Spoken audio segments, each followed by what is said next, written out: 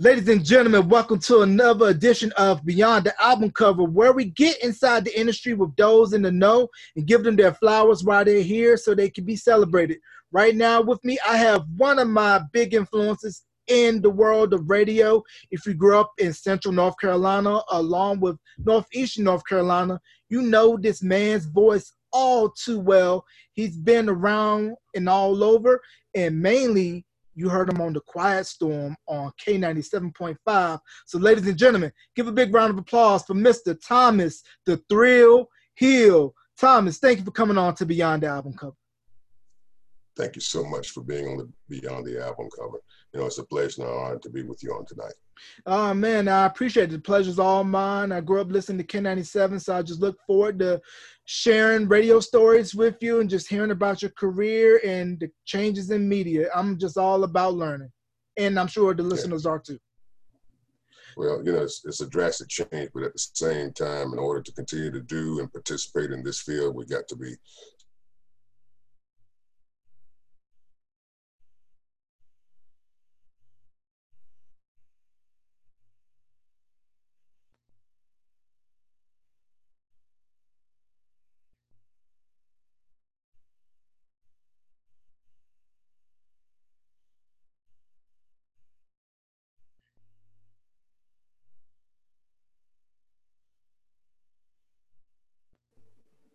hello.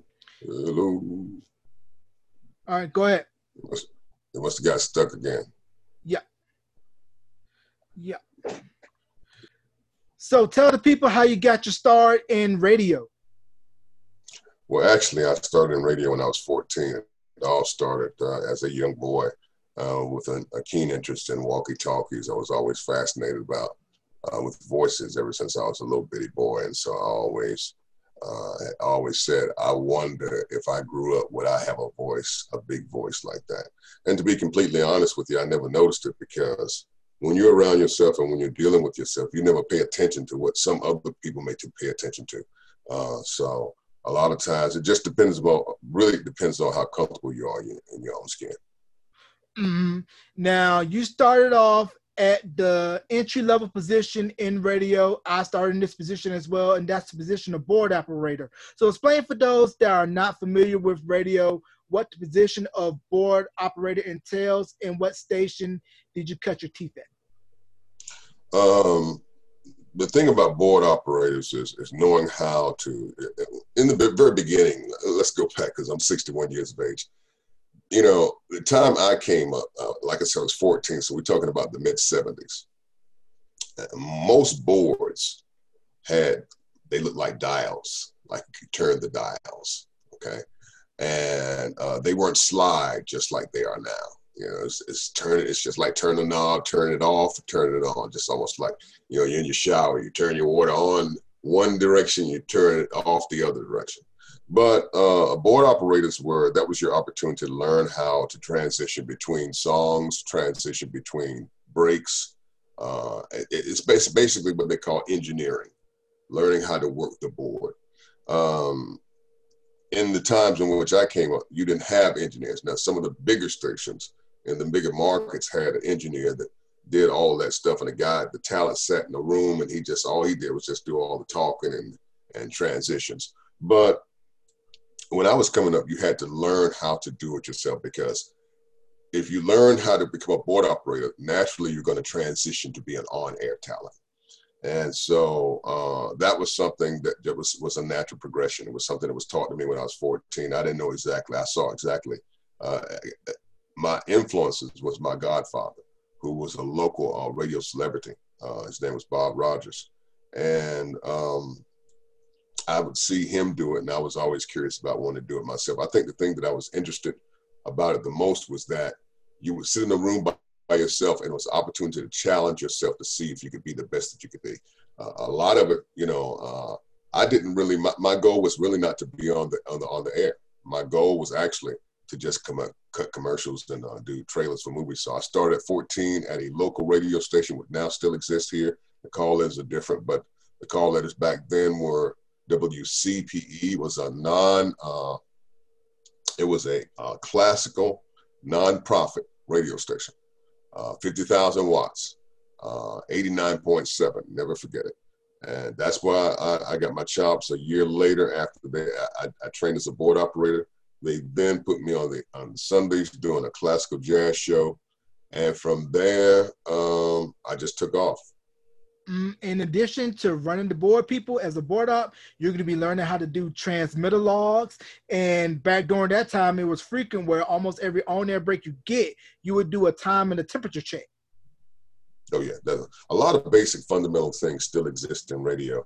The fact of the matter now that because it's so syndicated, it's not as personable to a certain region and where people stay at. That's the only thing I don't like about it now. It's more worldwide, and a lot of folks are affected in different ways in different communities, and that was the uniqueness about radio back in the time when I came along.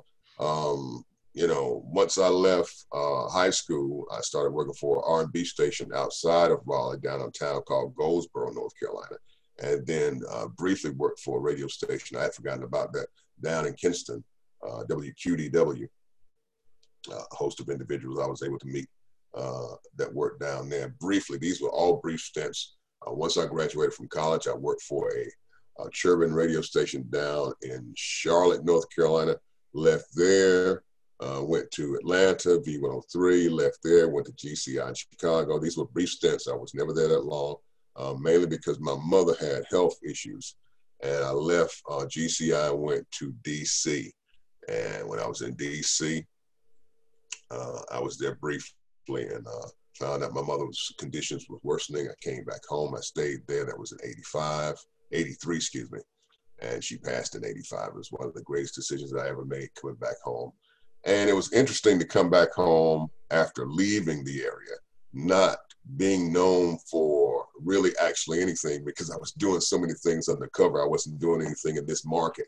So when I came back home, it was interesting to hear people say that they had heard about me in this market and that market, and they were somewhere and they knew it was me, and they said, you know, it can't be the same Thomas Hill I grew up with, blah, blah, blah, you know. So, I mean, you know, for me, it was just a love of what I enjoyed doing, and that was being able to communicate, and not only that, but entertain, and also hopefully put some smiles on people's faces. Right. And that was the mentality that I tried to take in myself when I got into the radio industry, was just to treat it like you're talking to a friend or a family member, and influences such as yourself, Cy Young, Don Cornelius, Donnie Simpson, Wolfman Jack, Casey Kasem, list goes on and on. Radio is a skill. It is an art. Now, when you got recruited by K97, did you take the traditional approach where you had your reels and they listened to your air check, or was it sight unseen, or was it kind of like referred? Well, I'll tell you a little interesting story. I used to work for an AM station in the same market as K97.5 WLLE. It was a heritage AM radio station in the Raleigh-Durham market. And that's where my godfather actually worked at. That's where I saw him work at. I saw him operate in. And I had one day wanted to have the opportunity to work at that radio station myself. So fast forward to 1988, I was able to start working at LLE. And I got there and they were 26 in the market. The ownership were the Monroes, and they asked me, would I be interested in programming this radio station and helping them get to a point where at least they sound a little bit better than what they were. And it wasn't that they were bad then, it's just that they needed some discipline. So I came in, and unfortunately I had to work with some friends of mine, and notice I said the word friends, who knew me on one side, but didn't know this part of me. They didn't know how passionate I was about what I did. And so they expected for me to be their friend when in fact I had to be program director. So I had to send some very sound messages to them. And I'm not one of those program people that do a whole lot of arguing and fussing and fighting. I just basically told them, okay, this is what's going on. And then if you can't do it, then don't worry about it, it'll get done. And in some instances, I would do their shifts. I would do my shift, which I would come in the morning, and I would do the morning drive.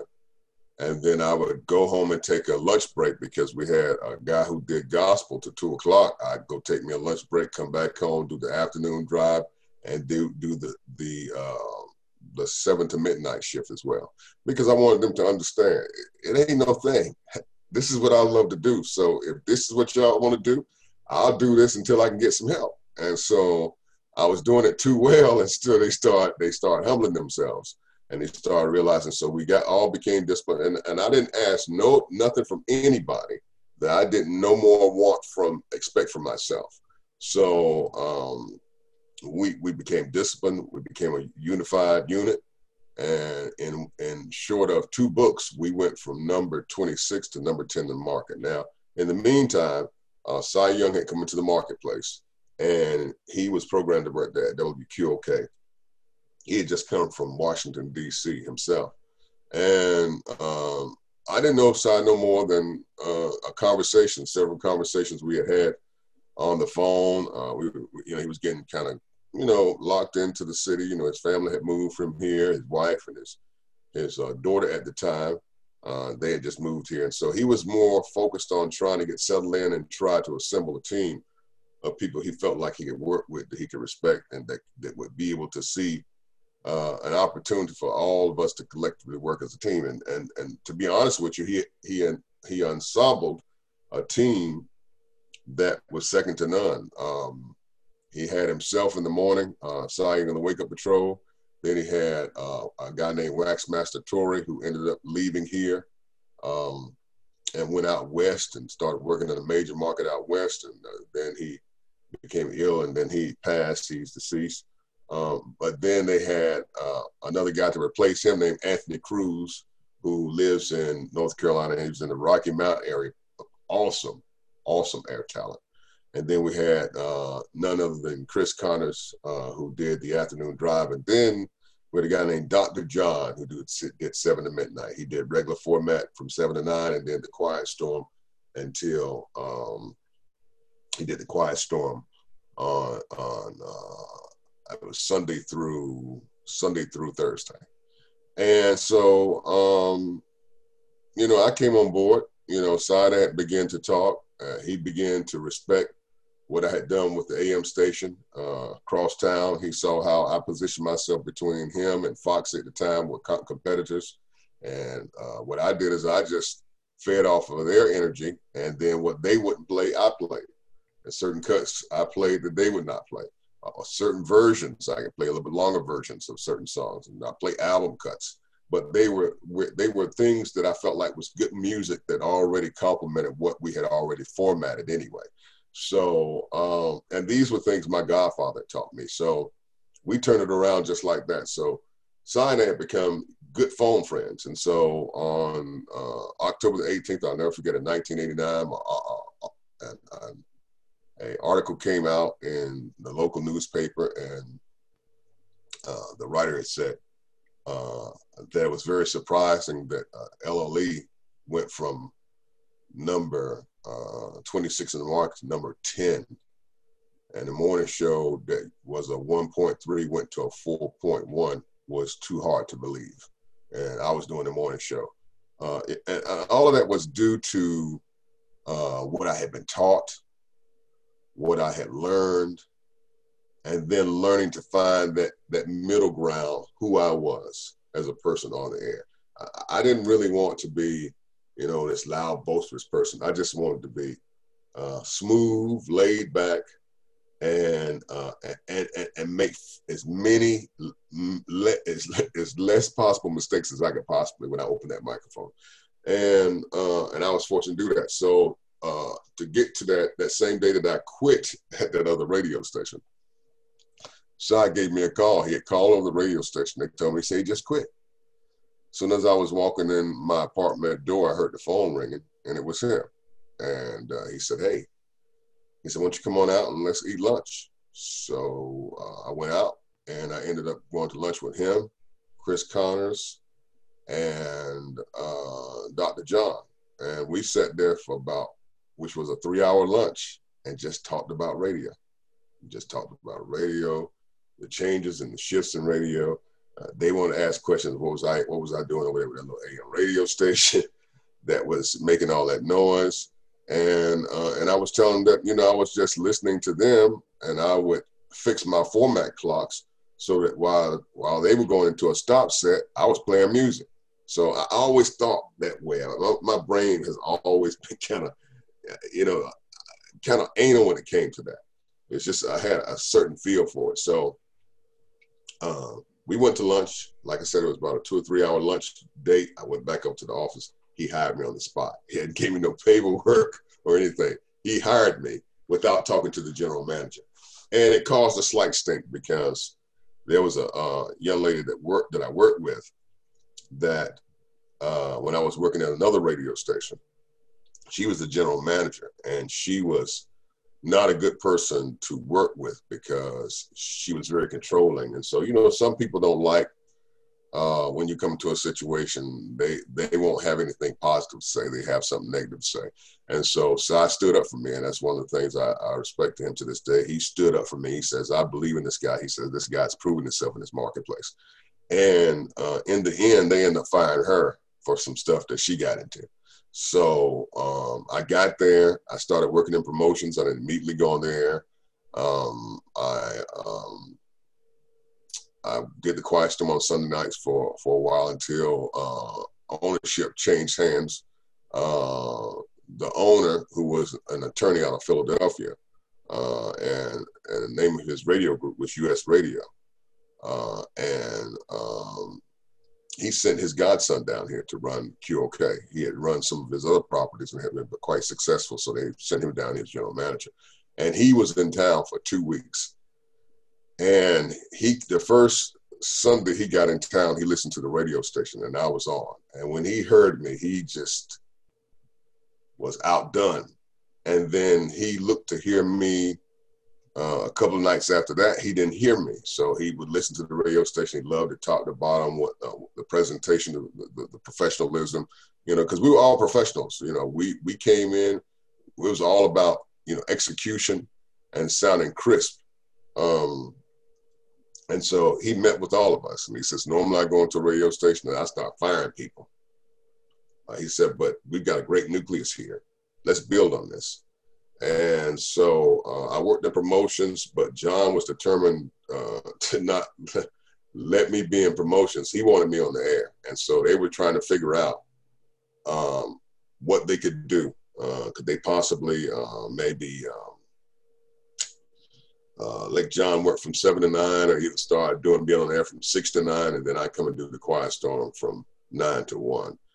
In any event, some other circumstances happened. And John had to leave us, and then they tried 2 other people, but it was Cy that wanted to try them because he was trying to look at it from a different other standpoint. He also knew that I was burned out from where I had come from, so I wasn't in no rush for them to push me in that position. So and so he was able to defend it off. And then what ended up happening, Chris Connors ended up taking a job at Foxy 107. And at that time, our sales staff that was at QOK, they had departed, and one of the general sales manager became the general manager at Foxy. And so Chris had a great relationship with him. He asked him to come over and be his program director. Chris did. And they were afraid, well, actually, John Broomfield was afraid that they were going to recruit me. And they had already started talking to me. But John and I had a real good relationship. I respected him tremendously. He told me what he wanted to do. He told me what kind of money he wanted to give me. He was a man of his word. He made it happen. And from that point on, it was like a light switch with me. Once I got on the air, I was very confident, not conceited. There's a big difference. Mine taught me that a long time ago. There's a big difference between being conceited and being confident. And I was just confident on the radio. I was confident nobody in the marketplace could do what I did from 9 o'clock at night to 1 o'clock in the morning. And I just believed that it was all about serenading people to sleep, relaxing them after a long day. There was no telling what they had been dealing with. Maybe even in a love situation where they didn't really know exactly, where that situation had them. Because, you know, when you're in love, man, your emotions are all over the place. And so what I try to do is be like a psychiatrist sometimes, sometimes a mediator, and then sometimes I get in trouble, you know, because it really kind of was based on every night when I came in, like telling a story each night. And the success of the Quiet Storm was so successful that for about, I'd say about almost a year and a half, 2 years, it was number one rated show in the marketplace. Wow, that is crazy. And we're going to be using a lot of radio lingo. So Thomas had mentioned a stop set. So I'm going to explain to you that are not in radio what a stop set is. Stop set is pretty much kind of like your commercial breaks. They can either come at 15 past the hour, 30 past the hour, depending on how your program director has their clock set. And then they'll go into what is called a stop set buster, where it would be a smooth transition from the song into your stop set. So now as far as counter programming goes, how did K97 counter program what was going on with Foxy, G105 out in the Raleigh-Durham market, and then at Power 97 out of Greensboro, which Cy told me that they were coming in so strong, the PD there was calling him saying, y'all are blasting in my studio. Well, one of the things we did was it was basically Cy, but suggestions from me and Chris, modifications for going into these stop sets that you just mentioned, which were our commercial breaks. It's where we pay the bills, is what we used to call it, paying the bills. Let me go ahead and pay the bills. And we would cheat the stop set, meaning we would go in there earlier. We would look at it from a logistic standpoint. Okay, say for instance, you go in a stop set at 10 past. Okay, what we do is go in at 8 past, because we already know, just like clockwork, you're gonna be in that stop set. So we cheat the stop set, and even though it may be a minute, we are already playing commercials and probably at the same time, but by the time they turn back to us again, we're playing music. While you're talking, we're jamming, you know. So a lot of those things were just things that we did, you know, just looking at the marketplace. Choice of music selection had a lot to do with it. You know, at that time, you know, rap hadn't really taken off. It was just beginning to come into its own and began to be a category within itself. And so we were one of the stations that were playing, would go out on a limb and play certain songs. But they had such an R&B flavor. That's why it had a lot of rap artists singing on mainstream peoples, and it got to be very popular, but then it began to kind of drown a lot of stuff out eventually, because now it's got so now you're lucky if you can sing on a rap song as opposed to them singing, you know, collaborating with you on their songs. But anyway, you know, things were so different then, and strategy was different. Now they've got consultants. Now you've got multiple stations owned by one corporation, and they have a corporate program director. And most times, I'm just keeping it real, that program director has no real identifying connection with the music. They just going on research. They don't have no real identifiable something that basically would point to them with them having various knowledge. So it's become a numbers game, and mainly because what used to be something that was a service to the community now has become a cash cow. Right. And the one thing that I found very interesting about radio before the Telecom Act of 96 was that if you look at the old trades, like your billboards, your R&Rs, your BREs, you would see these reports on different radio stations in different regions, given what's hot, what's not, what record is going to peak. And you kind of sort of tweak your playlist based off of what station WXYZ is playing in New Orleans, or ABCD out in New York, or EFG out in California. And then when you would go to the conventions like BRE and Jack the Rapper, you would see various PDs, MDs, swap stories, and maybe try to think, how can I counter what they're playing even though they're not in my market? It's different because now the record companies run the radio stations. They dictate to what radio stations play. And when I was coming up, that was a no-no. Okay, you don't come and tell me, especially, you know, and it's not being arrogant or being cocky, but it was about trying to create a sound for your community in which you know, I grew up, first of all, I grew up in the Raleigh-Durham market. Even though a lot of my successes, I had worked in 3 major markets before I was 25. I wasn't caught up on all of that stuff. I just love what I did. So if I could sit down, as long as I get behind the microphone, I was with it. If I could sit down and cut commercials, I was with it. You know, just being in that atmosphere for me was just like being at home. It's like my second home. And so the shift really kind of shifted radio. But what I was fortunate enough to do once I left QOK, I was able to go into gospel programming. Now, I had been in gospel programming from 1983 to 86. But then I went back, and for the next 12 years, until I stopped doing radio officially, my last radio station I worked for was in this market in 2009. It was an AM gospel radio station. I had been there for 9 years. And I programmed that radio station, and there was another gospel radio station that I programmed out of Fuquay Varina that was owned by Bishop Willis out of Norfolk, Virginia. He had a cluster of stations. He had a whole bunch of radio stations, but he had a whole bunch of crazy people that could not keep things together. If he had the right kind of structure, he could have been a force. He could have been Cathy Hughes before Cathy Hughes was Cathy Hughes. But I was able to work with him. He had a couple of stations in North Carolina. He had one in Durham. He had one in Thomasville. He had one in Winston-Salem. The one in Thomasville and Winston-Salem, I was a program consultant for those. And I just ate, breathed, and loved what I did.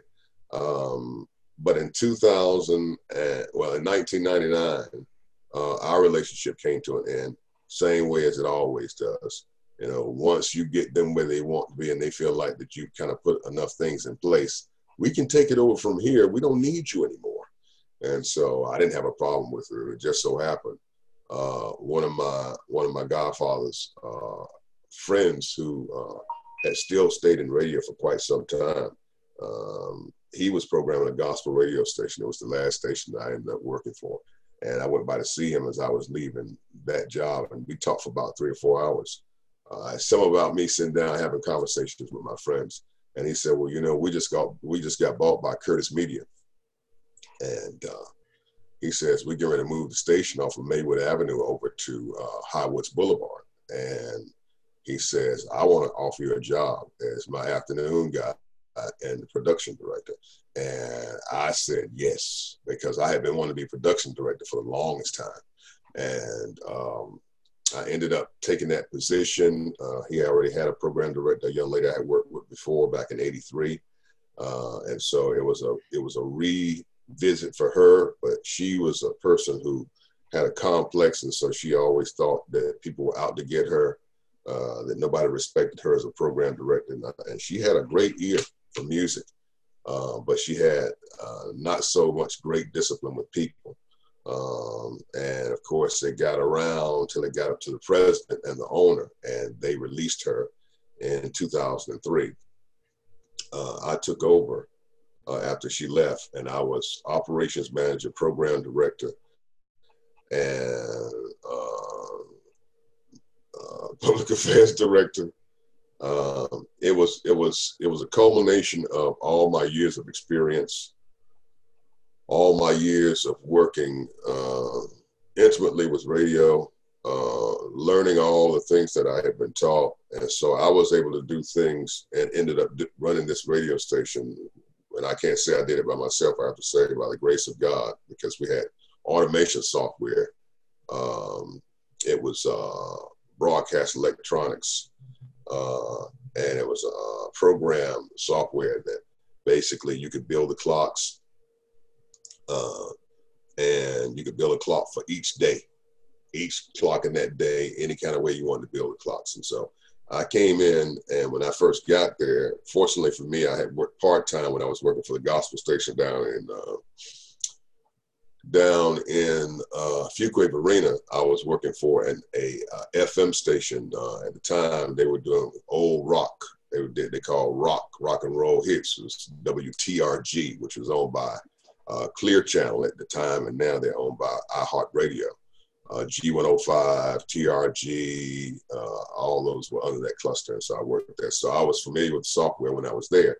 Got a chance to learn how to do the software there, and that's where I learned how to do Adobe Cool Edit, and that's where I learned I could cut my chops. I got on that. I saw how it worked.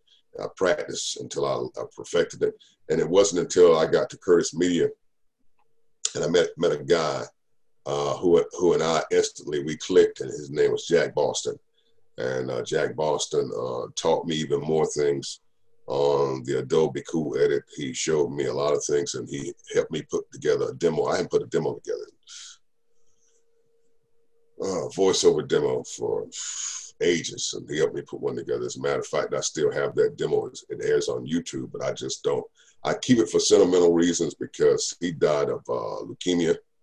And when I say he was a very dear friend, he was a very dear friend. I knew his sons, I knew him, I knew his wife. We were very close, and it was a great loss for the people at Curtis Media. But you know, I stepped away from radio for a while in 2009, and then around 2010, a good friend of mine, who was sports information director at one time, was at Shaw, and later on had become a sports information director for the MEAC, and then sports information director for Delaware State. For many years, this young man had wanted to see a Black network that was covering historically Black college sports. And even though BET did cover some of the football games, and then Willie Garrett had his network that covered some of the games, it was not something consistent, and it was lacking. And he had been wanting to see it for almost 25, 30 years himself. That's how long he had been in the sports information business and working with different universities. And so he and I instantly became great friends. He became like a big brother. And when he came into this market, he said to me, hey, I need for you to help us, with this network. And I stepped in. I thought they just needed some production work. And later on, he asked me would I be program director. And I sit down and talk to the CEO. I got involved with those guys in 2010. And they asked me to be the program director the next year. Currently, we're in the process of starting a network. We've already had one. Most of our games air on Sirius XM on Saturdays. Of course, we know that football is being played sparingly across the country, but the MEAC, the SWAC, the SIAC, and the CIAA are not having any fall sports, and so otherwise that would be our genre. But we're going to be offering some more programming, some other shows that basically will speak to the concerns of our listeners, mainly targeting. We all have issues, mental issues, and it's always been a stigma with the Black community about mental health. And so we're going to have a show that's going to be talking about those various things that we need to look for, and we shouldn't be ashamed to get any help. We're going to have some other shows that will be like mentorships, also talking about the political scene. Our CEO, which is Omar Bashir, his brother was an attorney. So we already have a show that's already airing called Raw Law. Plus, one of my very dear friends, a guy I've been working with that I met at HSR, and Mark Gray, is on with Mark Gray's show. And it airs every afternoon at 3 o'clock on hsrn.com. That stands for Heritage Sports Radio Network. And so that's what I'm doing now. That's currently where I am, and that's what I'm doing. I mean, right now, that seems to be the main thing. Of course, I did some side projects. I still do voiceover work. And I did a TV show for the first time in my career. Never did TV. I've done TV commercials, but never hosted a show. And so last fall, I had the pleasure of doing a car show with a good friend of mine who was the executive producer and producer of the show, Denver Wright. And it's Two Big Guys on Cars. You can go see it on YouTube. It's the number 2 Big Guys, one word, Big Guys on Cars. And it's kind of funny, you know, when I look at this early shows, I'm kind of like, you know, kind of a little stuck, like a deer, you're staring in the headlights. But eventually I got comfortable as each episode went on. It was really an interesting journey. We went to Burlington, a couple of places across North Carolina. We ended up going up to Pennsylvania to do a story on a car, a 2017 C8 Corvette. And so we just had a lot of fun just doing a lot. We went down to a track which is outside of Roanoke Rapids, a racetrack. We got one in North Carolina. NC Car, fabulous facility. We went down and did some road testing on our first episode of our shows. But, you know, it's just, you know, one thing I'll say about broadcasting, never limit yourself. Never limit yourself. You know, as a broadcaster, just because you are on the air doesn't mean that you can't be on TV. It doesn't mean that you can't do other things media related, because I know a lot of my friends that started off doing news at local radio stations and then ended up doing TV news, transition for some. And, you know, it just really depends on your passion and your drive for what it is you want to do. Right. And it's funny that you should mention Roanoke Rapids, North Carolina, because that's my home area, Roanoke Rapids, Gaston, Lake Gaston area of North Carolina. Yeah. I mean, you know, as a matter of fact, the place is called, it's right outside of Roanoke Rapids. It starts with a G. I'm trying to think. It's a little small town. I mean, when I tell you it's a small town, it's like you come right outside of Roanoke Rapids and it's bam. And then you're almost at the Virginia border. It's probably Gaston, North Carolina. No, it's not Gaston. It's not Gaston. It's not Gaston. I should know it because I'm from that area. So yeah. So yeah. I probably know. It's like going up 95. Like going up 95. Oh yeah. I know you're talking about Garrisburg. Garrisburg. That's it. Garrisburg, North Carolina. NC track is a big secret that people do not know. It's a huge track. Well, it's not a huge track, but it is a track where you go and do performance tests on cars, and it's a huge facility. It sits on about 90 acres of land, and I'm telling you, when you go out there, you'll see eagles, you'll see a beautiful scenery. It's just a real nice facility, and we're partnering with them right now as we do tests on certain cars. We get ready for a second season as well. So it's just a lot. It's been a lot of fun, man. Just a lot of fun. And I'm still 61. I'm still just as passionate. Don't look it about radio as I always have been.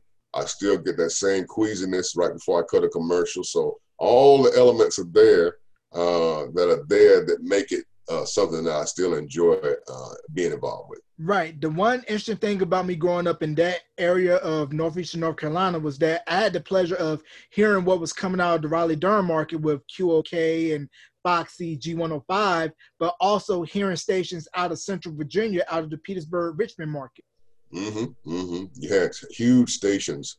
As a matter of fact, I worked briefly for Wowie in Norfolk.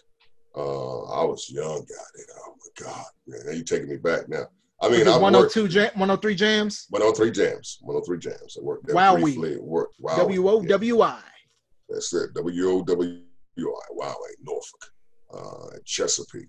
It's radio is, if you're passionate about it, you can do virtually anything on any level if you're put in the right circumstances, the right situation.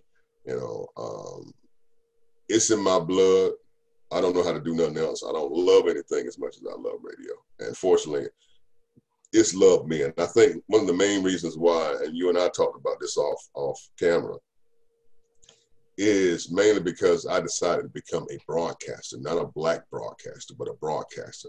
So I was open to learning as many different things. As far as I was concerned, I could go and I could do country just as well as some of my counterparts. I could do jazz. I could do country and western. I could do rock. I could do CHR. And I did all of them. The only formats I never did was Hispanic and news talk. That's the only two formats. I've done every other format in radio.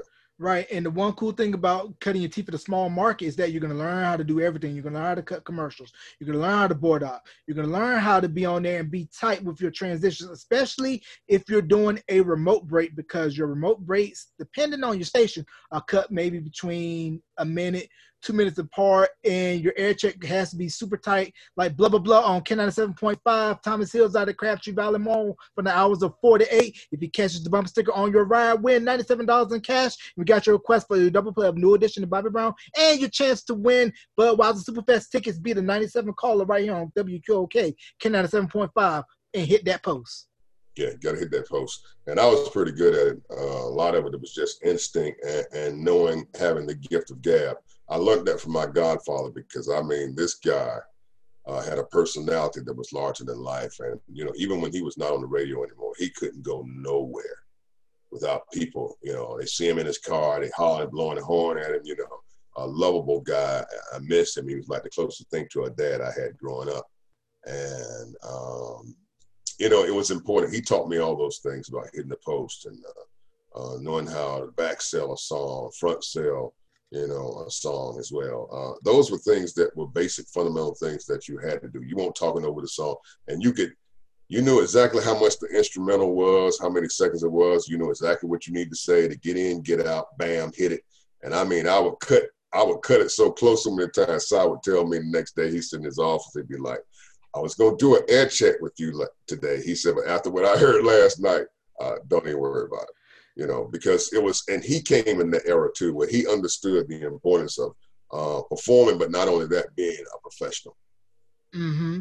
And back when you were getting into radio, this was, I believe, during the time where you used to have to take an FCC test, because I talked to a lot of people who were in radio around that same era, and they said that this test was only offered every so few times a year, and you had to get your license. At least 3 times a year. You had it. The test was only done, and it was done at a federal facility because, of course, FCC, Federal Communications Federal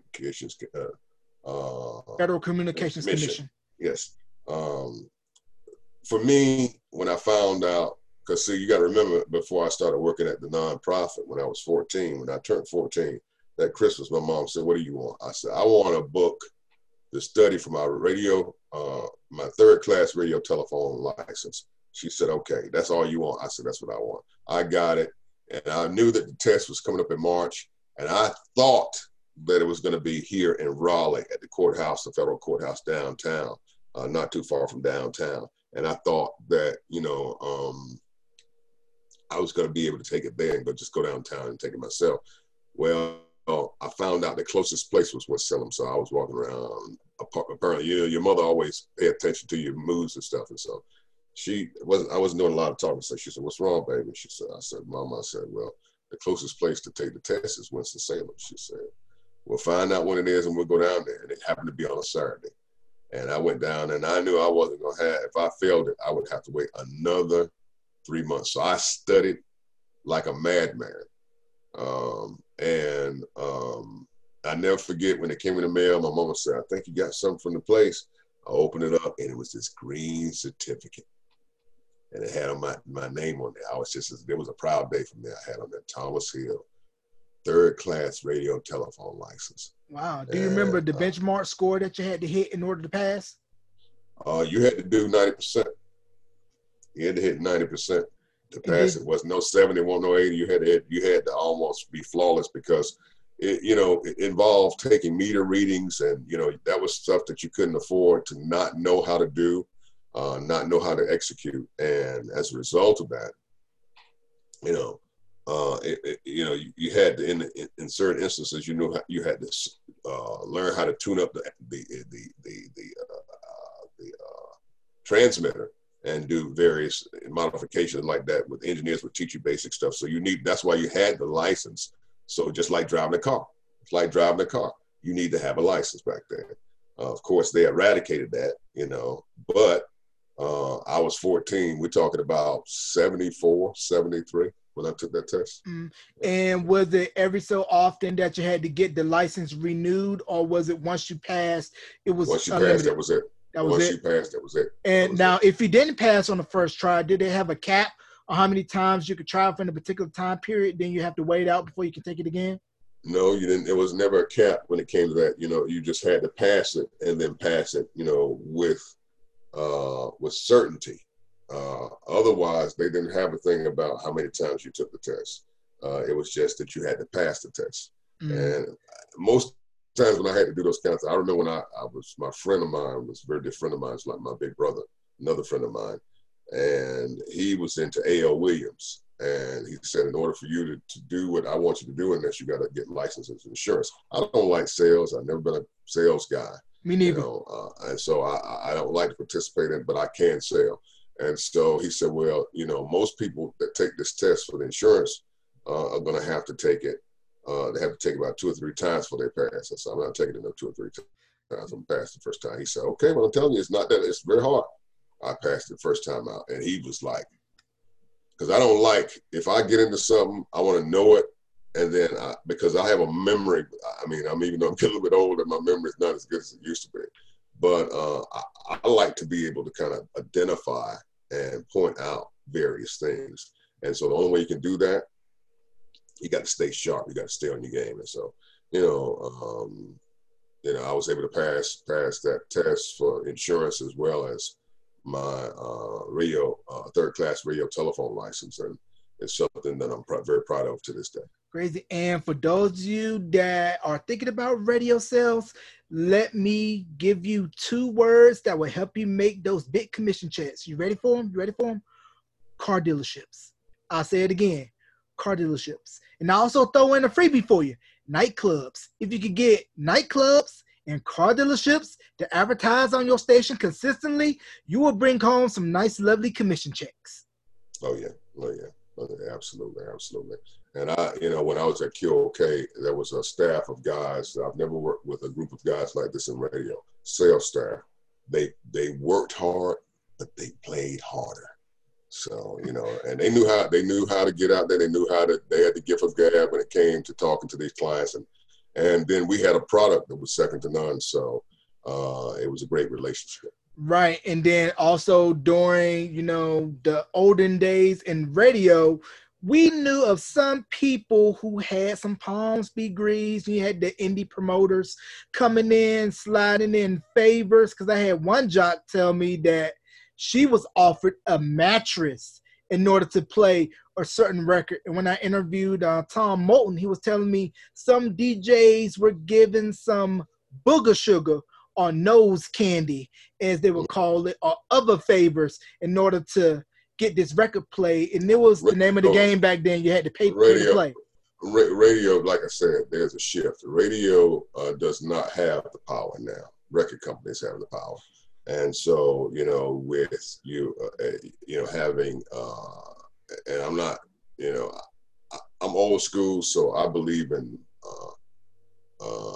progress, but buying multiple stations and then, having this one person represent all these markets, to me is a total disservice to the community. And I don't care who doesn't like it. I believe that, we had a voice. When I was at QOK, we weren't always on there talking about black this, black that, but we set a standard of professionalism. And we were people who cared about how we sounded, what we were communicating to our audience. And even our counterparts had to respect it because they knew that we didn't play around. We were serious. When we came in, we wanted to compete. I came up in an era where, the radio station across town was the enemy.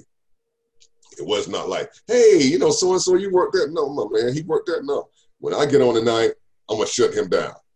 And that's how I program. I program the stations that I programmed down. I programmed several after I left QOK. Programmed a few before that. But I just believe that it's all about serving the community. And a lot of radio stations have gotten away from that. Now, some there still are some independently owned stations across the country, and I'm sure that they're great service to their community. I just wish we had more. That's just my personal opinion. Yeah, and speaking of the enemy, was it because K97 was blowing out Foxy in the books that led them to switch to Urban AC and then grab the signal from Katy Country and go to Foxy 107, 104 to the current format where they are now? Well, a combination of things. QOK was like a transformer. He was like Optimus Prime. We were like Optimus Prime in the marketplace. When we came in, I mean, we weren't playing. We were professional. We executed. We forced a lot of people to do things in this marketplace they didn't want to do. People like G105, RL 101.5 FM. I mean, all these heritage stations that have been here for a long time that dominated the marketplace. We came in and we set the pace. As a matter of fact, we used to have a drop call. We set the pace, the others follow. And we forced G105 to start playing some of the stuff we played. We forced RAL was playing what they call middle of the road music. They play a little some of the R&B, a little bit of some of their stuff, soft pop, soft rock, some hard rock, because they were classic hits. But we came in, we didn't try to play a mixed bag of anything. We played good R&B music. And what I did is when I came in at night, I let Cy, our midday guy, and Chris Connors do the damage. And it was like a 4x4. By the time they handed the baton to me, I just tried to crush everybody at night. And it got to the point where I didn't know exactly how big it was, because you have to understand this signal extended to eastern North Carolina, to parts of northern North Carolina, and some parts west, and some parts down east and south. In North Carolina, and then all of the southern part of Virginia. So I had no clue how many people were listening until I went to an event up in Virginia, and I had to do a remote there. And when I got there, I thought I was at the wrong place because it was cars everywhere. And it was at a ladies' clothing store. And I pulled up in that van, man. I didn't think I was going to get out. None of that stuff ever excited me. As long as I could stand behind that microphone and be in the studio, I was good. Yeah, that was cool. They used to have a hard time getting me to do remotes. I was not a big remote guy. Yeah, I hated remotes as well. I'm more comfortable being in the studio, doing a couple of weather air checks or here and there. And then the one thing that I found interesting about K97 from when I interviewed Cy was that they originally used the on-air imaging of K-Power, and that he adopted the K97 moniker from K97 out of Memphis. See, K97 5 was owned by U.S. Radio. U.S. Radio owned K-Power in Memphis. So that's how that went down. And so I was talking back and forth to the program director down there at the K-Power in Memphis. And, we had to learn how to create our own lane as far as what K97 meant for this area. We were hearing about K-Power and all these other different things because, that name was floating around a lot around that with a radio station that had a K in it, especially if it ended with a K.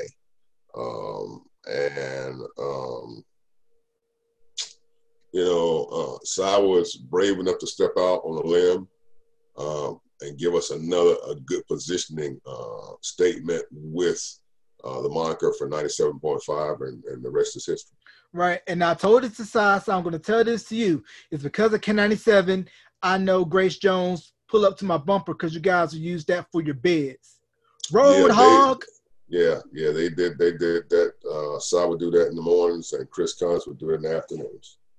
Yeah, that's definitely legendary because, like I said, every time I hear the instrumental to pull up to my bumper, I still do like a dummy air check like I was on K97 doing a weather or traffic break and throwing it to Brian Stu. Yeah,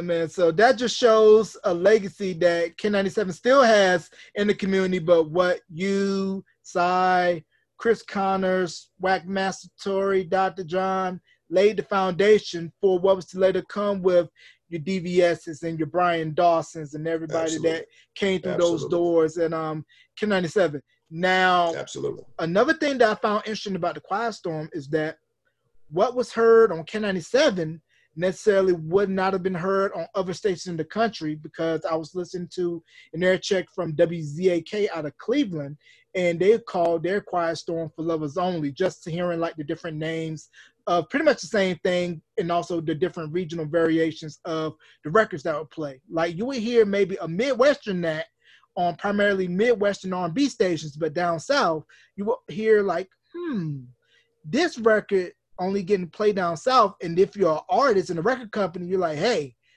let's go tour this region. We're going to make money in this region. I didn't have any restrictions when it came to doing the Quiet Storm. I was given full autonomy. So I said, look, I listened to you when you were at LLE. You had a great music taste. I'm gonna turn you loose on this Quiet Storm. I said, are you sure you want to do that? He said, yeah, I want to do that. So I had no log for the Quiet Storm. Every Quiet Storm that I did. Those were Quiet Storms that I created. Everything was contingent on how I felt that night. I had a lot of my personal records in the studio. I would play a lot of my personal records from certain albums and certain songs that people, I would play some D-Train, Oh How I Love You Girl. I would come with some stuff and the phones would be so lit up and I wouldn't even ask the phones because I knew they would be like, okay, since you played that, you can play this right here. And then I would save that and savor it. And then I would answer the phones from time to time to get feedback from people. And then I would learn how to kind of evaluate it from there. So I never had a playlist that I played from. Everything I played from, I created each night that I was in there doing the Quiet Storm. And this is back in the days when folks used to have their TDK, Maxell, or Memorex cassette tapes popping in the component stereo, plus play and record the Quiet Storm, make sure you record when you got your dedication on, and then you would have that ID with that soft, smooth female voice with the storm in the background. WQOK, South Boston, Raleigh, Durham, K97.5. Oh, yeah. And the mood was set. Those were the days, man. Yeah, those were the days. And the mood was definitely set. So do you have any shout outs you want to give before we conclude? And before we go to shout outs, I have to ask you this. Did you ever get a call on that little red phone in the studio? You know the little red phone I'm talking about. Several times. See, you have to understand, when I got to QOK, one of the biggest issues Cy and I had was I wasn't used to nobody telling me what to do. I was always doing what I wanted to do. And I respected him tremendously, but, there were certain songs we had issues about that that he felt were not appropriate to play. And me and Chris would always, we vibe the same way with certain songs. He'd tell Chris, don't play it. And especially if it was a soul song, I'd be like, well, man, that'd be a great song for the Quiet Storm. And I'd play it and the phone would ring. And see, we didn't have a red phone. We had a light that was sitting right over the setup where the mic was at, the board and everything. And so it would blink. It was a white light, so you knew it was the studio phone. And he would call. He said, "3, what you doing?" I said, "I know." And then I would cool out. So everybody's got that call. I got a lot of them when I was younger. When I first got started in radio, when I started working overnight for a Christian station, this white guy just reamed me. He just didn't like me though, because he used to always pick at my voice, and I found out that's what was going on. He was just jealous of what I did. But radio is just so different now, and a lot of those lessons that I learned were great opportunities to grow and evolve, and I'm thankful for that. Right. Do you have any shout outs you want to give before we conclude this interview, and also plug your social media where people can find you? Go out and support the new endeavor I'm in, which is HSRN. You can find it online, www.hsrn.com. It is a network that serves the HBCU community. We focus mainly on historically Black college sports. We cover the conferences, the MEAC, CIAA, SIAC, and the SWAC. Of course, notable names like Jackson State, which is in the SWAC, Texas Southern, Prairie View, Alabama State, Alabama A&M, then conferences like the SIAC, Tuskegee, Clark, so many other, and then you got the CIAA, of course, Fayetteville State, Shaw, St. Aug, Bowie State, et cetera, et cetera. But yeah, that's the main thing I'm doing right now. If you can go and support that, it would be great. www.hsrn.com. Once again, www.hsrn.com.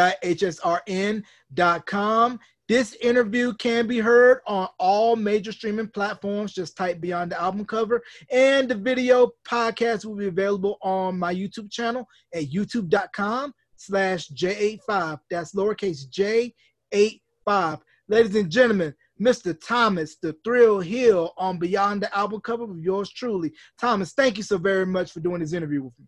It was a pleasure, man. Thank you so much for having me. Oh, thank you.